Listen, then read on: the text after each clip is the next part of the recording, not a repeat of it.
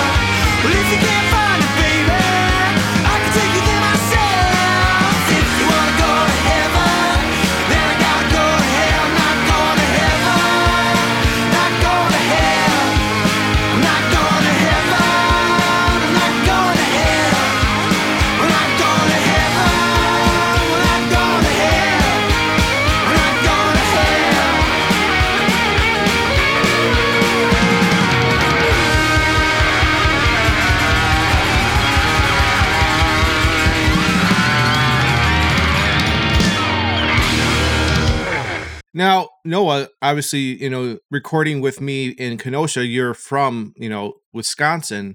Josh, where are you originally from? Oh, goodness.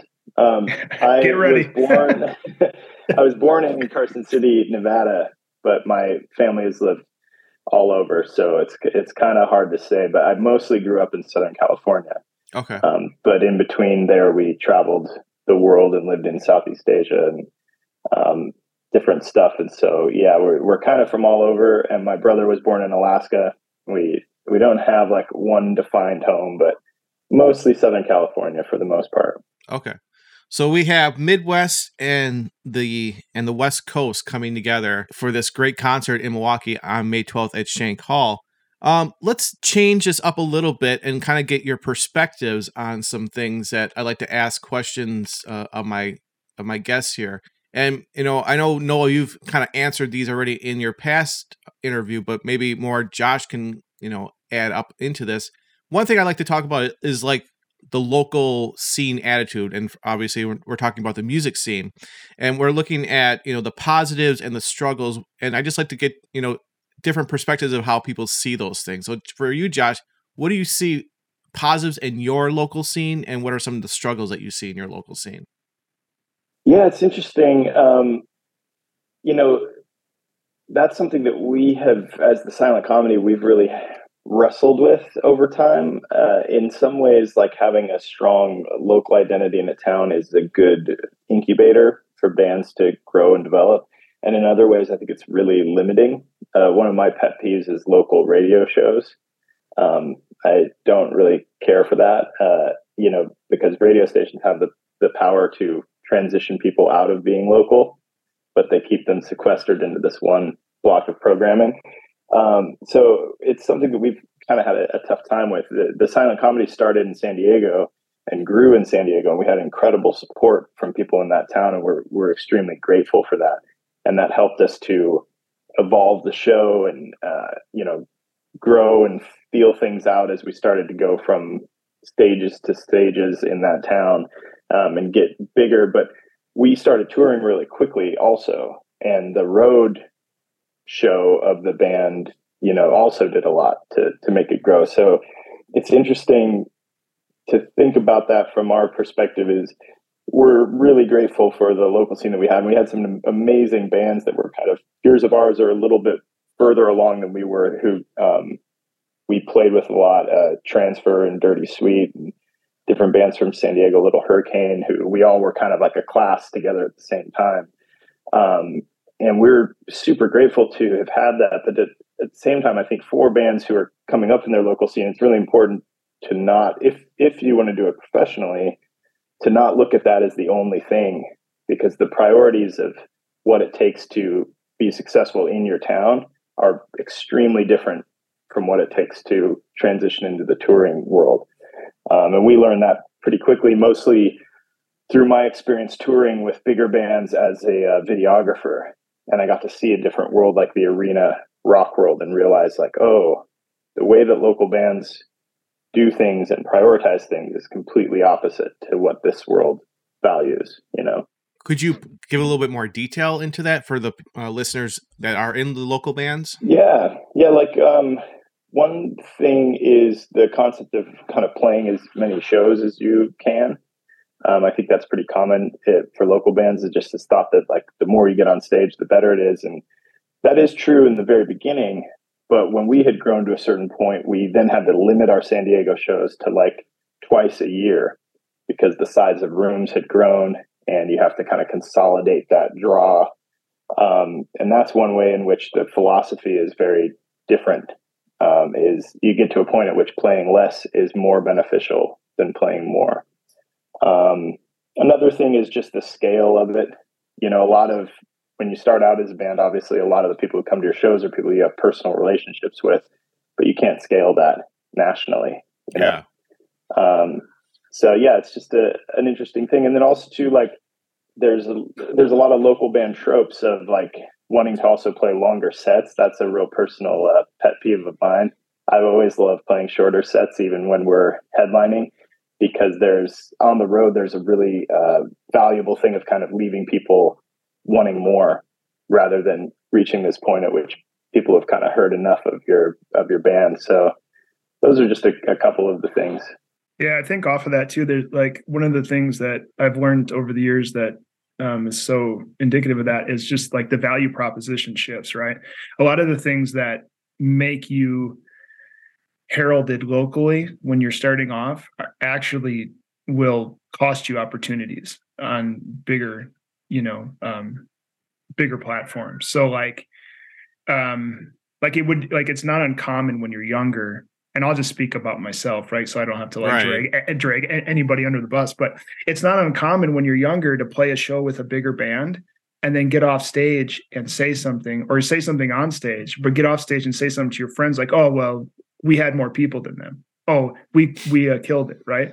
Yeah. It's not really what happened that night. What happened was a national band came in to test a market to see with no effort what would happen in the show. You were put on the show because your 50 friends would show up. You weren't put on the show because you're good or your music or anything. You were put on because that's what they needed to test the market. Yeah. And so your like the big dogging attitude that'll make all your friends think you're cool just costs you an opening spot on a national tour that's being planned 3 months later. You know what I mean? And so there's a lot of these things. It's like the value proposition, like what the value you think you're bringing to the situation. Like this is back to why American Restless and the Silent Comedy are such a good pair for shows. Because I 100% know what American Restless is doing on that bill. Like there's no, like, I don't think I'm going to blow the Silent Comedy off the stage or like one up them. That's not even a part of the thought process. The thought process is about creating a night of value for a person buying the ticket and creating an arc in entertainment and being there to hype up the crowd, play, do a great job, be as good as we can possibly be, get off the stage in 4 minutes and be out of the way so that the headlining band can do what they're there to do, which has nothing to do with what you just did. Right. And if you do that well, and there's a great Silent Comedy story, Josh, if you want to share it, about when you guys went to San Francisco to open. I think this is like one of the best, this is one of the most like lesson-filled stories in the world, but I'll let you tell it. But you went to open a show and it was how you handled it that got you all the opportunities. Yeah, refresh my memory on that one. We have so many tour stories. If you started off, I'll finish. Yeah, it. I can't remember who you went to open for, but you got a call you were in San Diego and you got a call to open a show in San Francisco, and you drove up to just do that one-off for like no money. You just went and did the opportunity. But you got off the stage in like 5 minutes. You ended your set a minute early, got off the stage in literal 5 minutes and got out of the way. And then that tour manager ended up adding you to the Bingham tour, I think. Is that correct? No, I know the one that you're talking about. We opened for this British band, Razorlight, and it did get us more opportunities, but it wasn't their TM. But it is true that, it was, we were being looked at by CAA talent agency to handle us. And so they threw us on this show as kind of a test.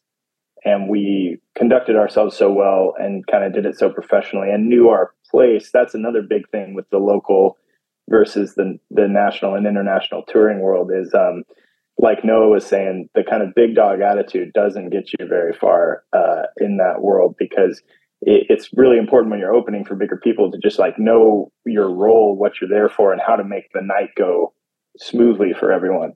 And getting off the stage quickly is a big thing that our band cares about. And we essentially did so well at that show that CAA then took us on and handled us for a number of years. And that did lead to the Bingham tour. Very similar story with just a couple different connections to it. But it is true, like, Noah had some really great points about that thing. It's stuff that's really common in the local scenes, especially, talking trash about other people. That's something that our band learned to curtail very quickly. Because one thing that's interesting and is similar about local markets versus the wider like touring world is even the big multinational touring world is a very small community. And that's something that we learned really quickly, is like everyone is only 2 degrees away from each other. And so the more that you talk trash about other artists, it gets around very quickly, and no one wants that, you No. know. And that's something that our band learned really well. Also, just in general, when we're out at shows, because you don't know who you're talking to might have a connection to the band, and that's something we learned.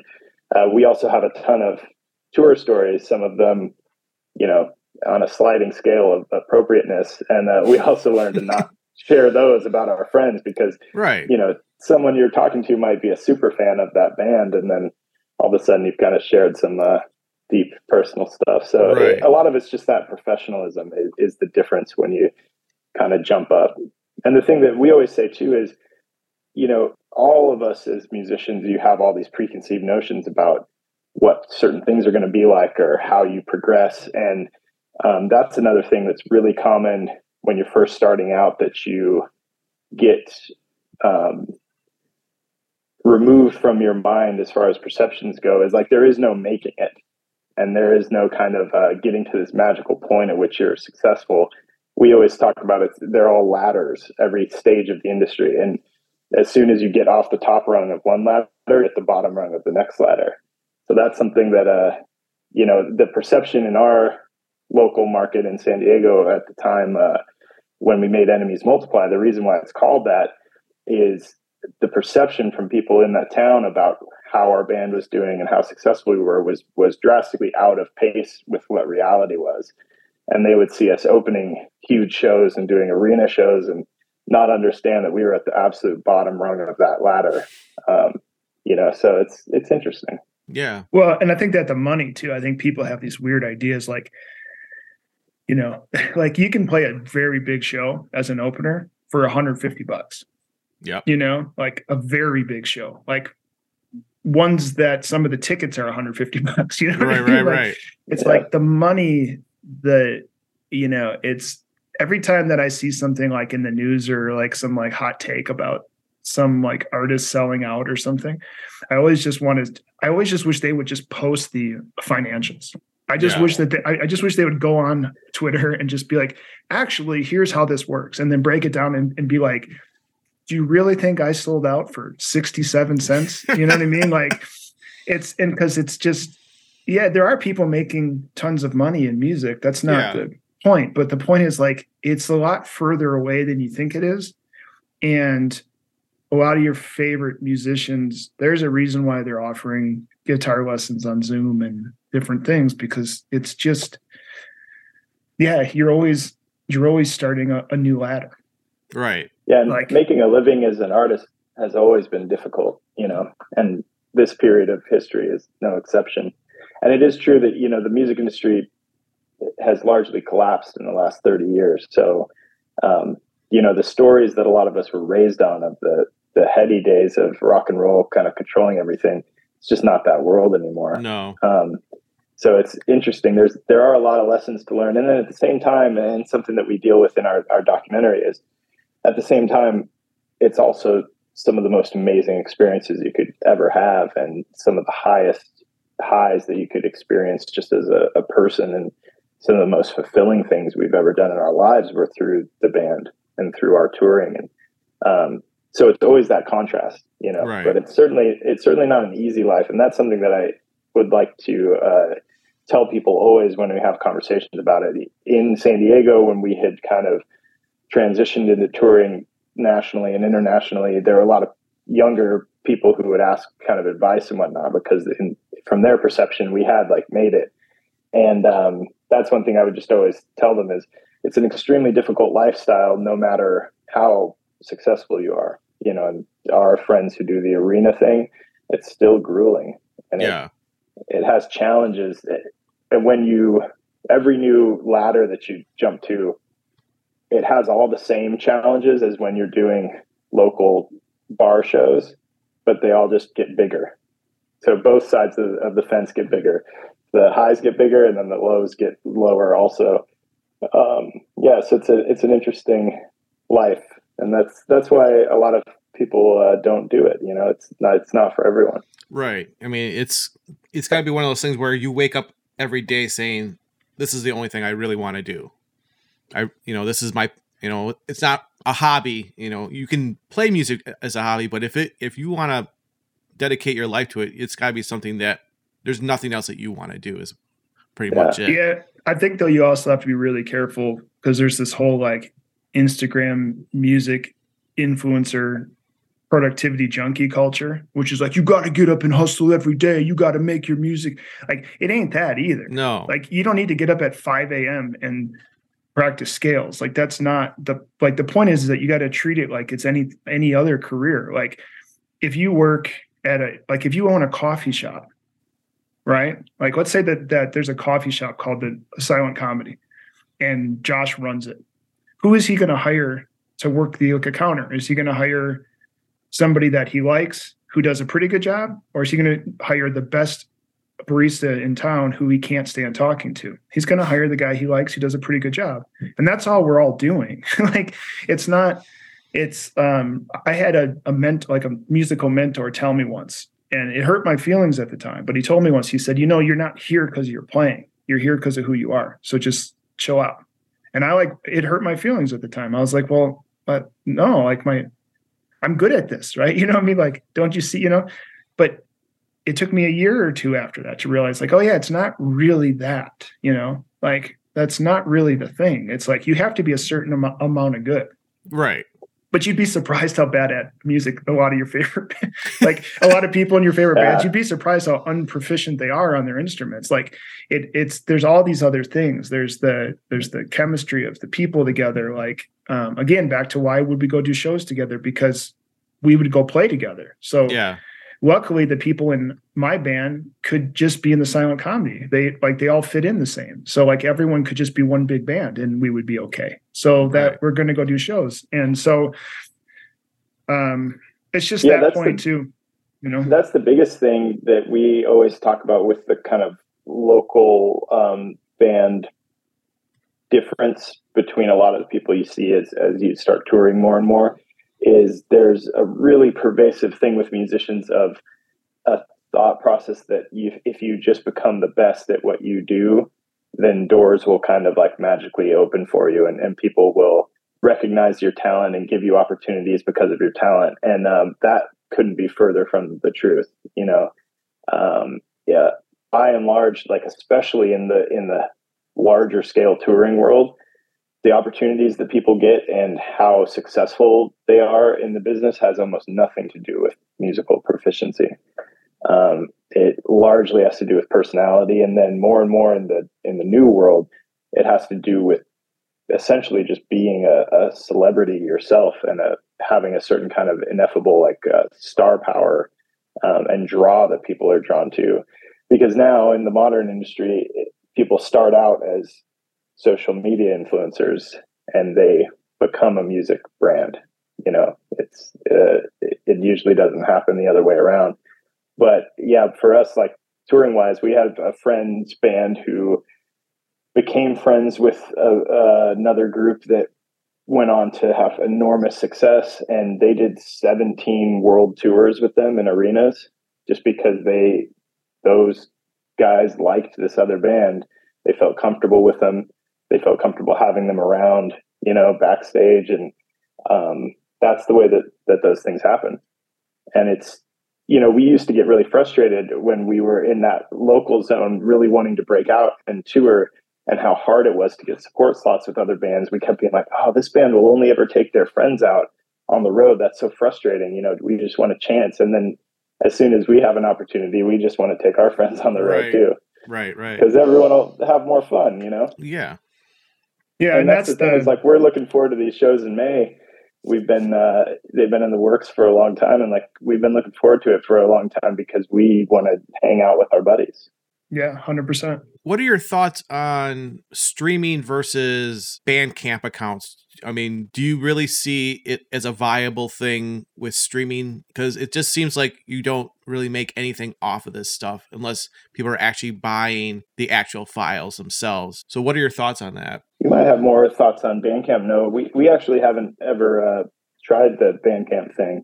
Bandcamp is good because it functions like a Patreon or something. So and you can pay what you want. So even when we announced the new record, we had couple people buy it for higher than the asking price, You know what I mean? So it was like people just wanted to see us, okay, we just want to like sew into what you're doing. Bandcamp is good for that. It's really good for that. And it's good for a functional store in terms of like you can sell all your merch through it. And they will even do fulfillment of vinyl and stuff if you hit certain sales numbers. Like they'll actually do vinyl for you. But it's bands need to understand though, like it's not all this stuff. You're not in the 1996 like punk make a couple t-shirts and sell them for cash world. Right. You're in like PayPal and you need a bank account, you need an LLC for your band, you need to keep track of stuff for taxes. Like as soon as you go into this stuff, like everything's documented and you are in a business now. Right. And you need to handle it accordingly. So like I think again, from the local to the national thing, like understanding that like you just got to be very clear what you're on these platforms for. If you think you're going on these platforms because you're going to get more attention on them, that's not really the case. Like people don't like, you are going to get some people who'll find you on there from the tags and stuff. Of course, like, right. I'm not saying it's all hopeless, but what are you there for? Are you there to try to do business and make sales? Are you there to try to get added to playlists? Because like Spotify is better for that. Are you there to try to like, what are you there for? And then what is the realistic goal of like what you're trying to do? Are you trying to play? Because if you want to make a living playing music, you can play 2 bar gigs a week, like house gigs, make $300 a gig, move into an apartment that's super cheap and live off of ramen. And now you're making a living playing music. Like, yeah. And I've done that.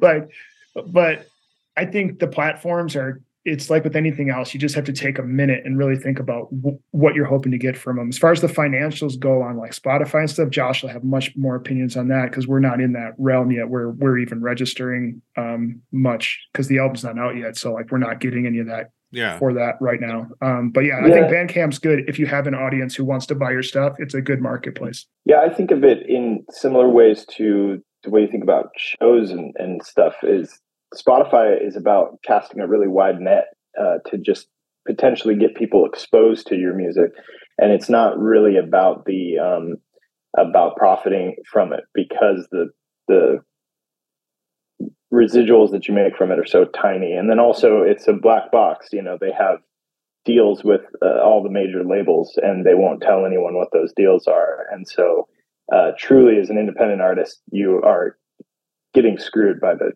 streaming services. But at the same time, you kind of have to be on there. For me, even as much as I have mixed feelings about different platforms like that, I interact with music primarily through Spotify. So if I go search for someone that I heard about and they're not on there, that's a detriment from like a marketing perspective. But I think it's kind of like you try to cast that wide net and get exposure on a streaming service like Spotify, and then if people are interested in you and they become fans, you transition them to a place like Bandcamp in which their support can be more direct to the artist. Gotcha. Yeah, you really have to think of it as a marketing funnel. I mean, this is where Josh and my day jobs will probably bore people, but it's a funnel. So you have like in standard brand, like standard brand or marketing approach, people think about like CRM or consumer relations as a funnel. So you have the widest part of the funnel. And then once people are in your funnel, you're wanting to push them down the funnel as quickly as possible to get them to be what, would become like a fan and then would become like an advocate for your band. The local to national thing has a lot to do with widening that funnel and becoming more efficient at pushing people down it. So if you have a local fan base of 50 people who will come see you play, that's great. How many of those people can you push down the funnel to become actual fans and not just, friends? And then how many people can you push to being advocates for your band? And then how many cities can you do that in? What's the secret to doing that? It has so much to do with relationships. And some bands are terrible, but for the most part, like the great bands and the really good bands and the okay bands, it's a game of inches. That's the difference. It's not, and a lot of it's experience. It's not even potential. It's like the silent comedy, part of why the band is so good, I think, is because of the stage time it's had. You know what I mean? It's like the show. I'm lucky. I'm the only person in the band who plays with the band who's gotten to see the band. Yeah. Right. Like I've gotten to stand in the audience and see it. So I was like, wow, I really like this band. And then I got the opportunity to play with them. And I almost wish everybody had that experience because it teaches you so much about like, just what it is that is resonant about what you're doing, Right. Yeah, I wish I could stand in the room and watch our band. I've tried, but I still have my bass on. I think some musicians are like that. They like their band so much they would like to sometimes just like, can I take a time machine or something and just go see myself play this certain gig or something like that? Just kind of get that kind of experience.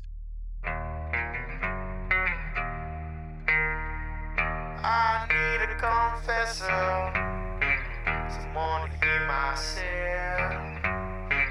I ain't learned my lesson, I wanna do it again. I won't pay no pennies to get clean my hands.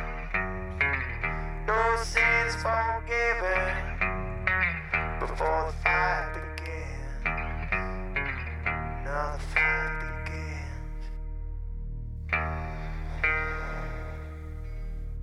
Storm clouds break, that breath may be your last.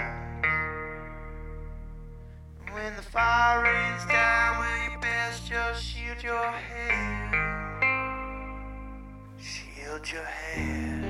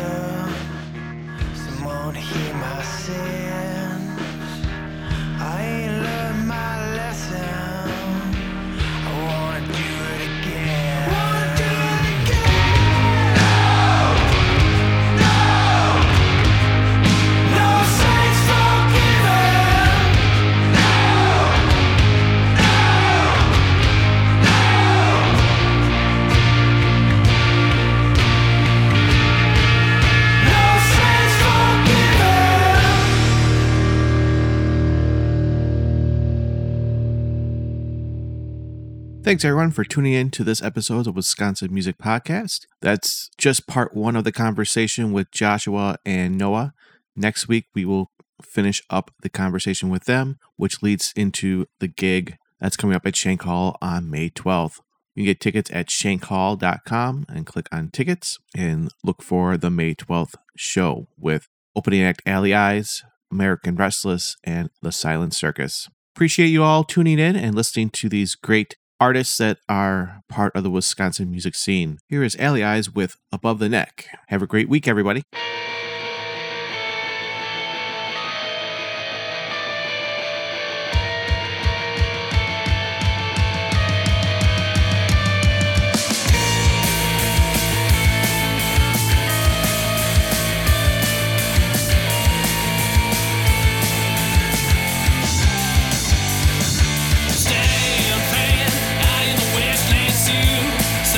Sleeping through my hands, eyes turn ashes to earn, and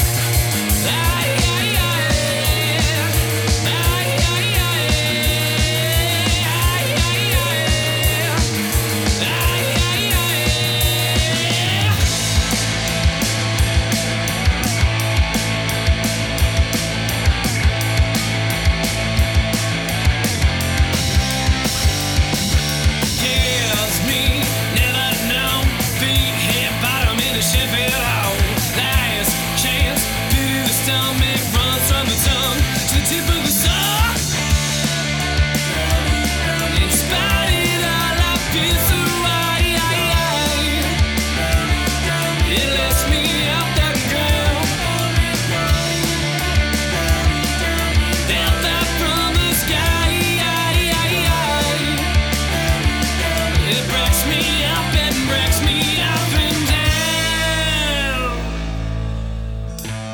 To live where vultures dare and fly so free, far above my earthly problems low, unbound by gravity and bring me down. What do they see?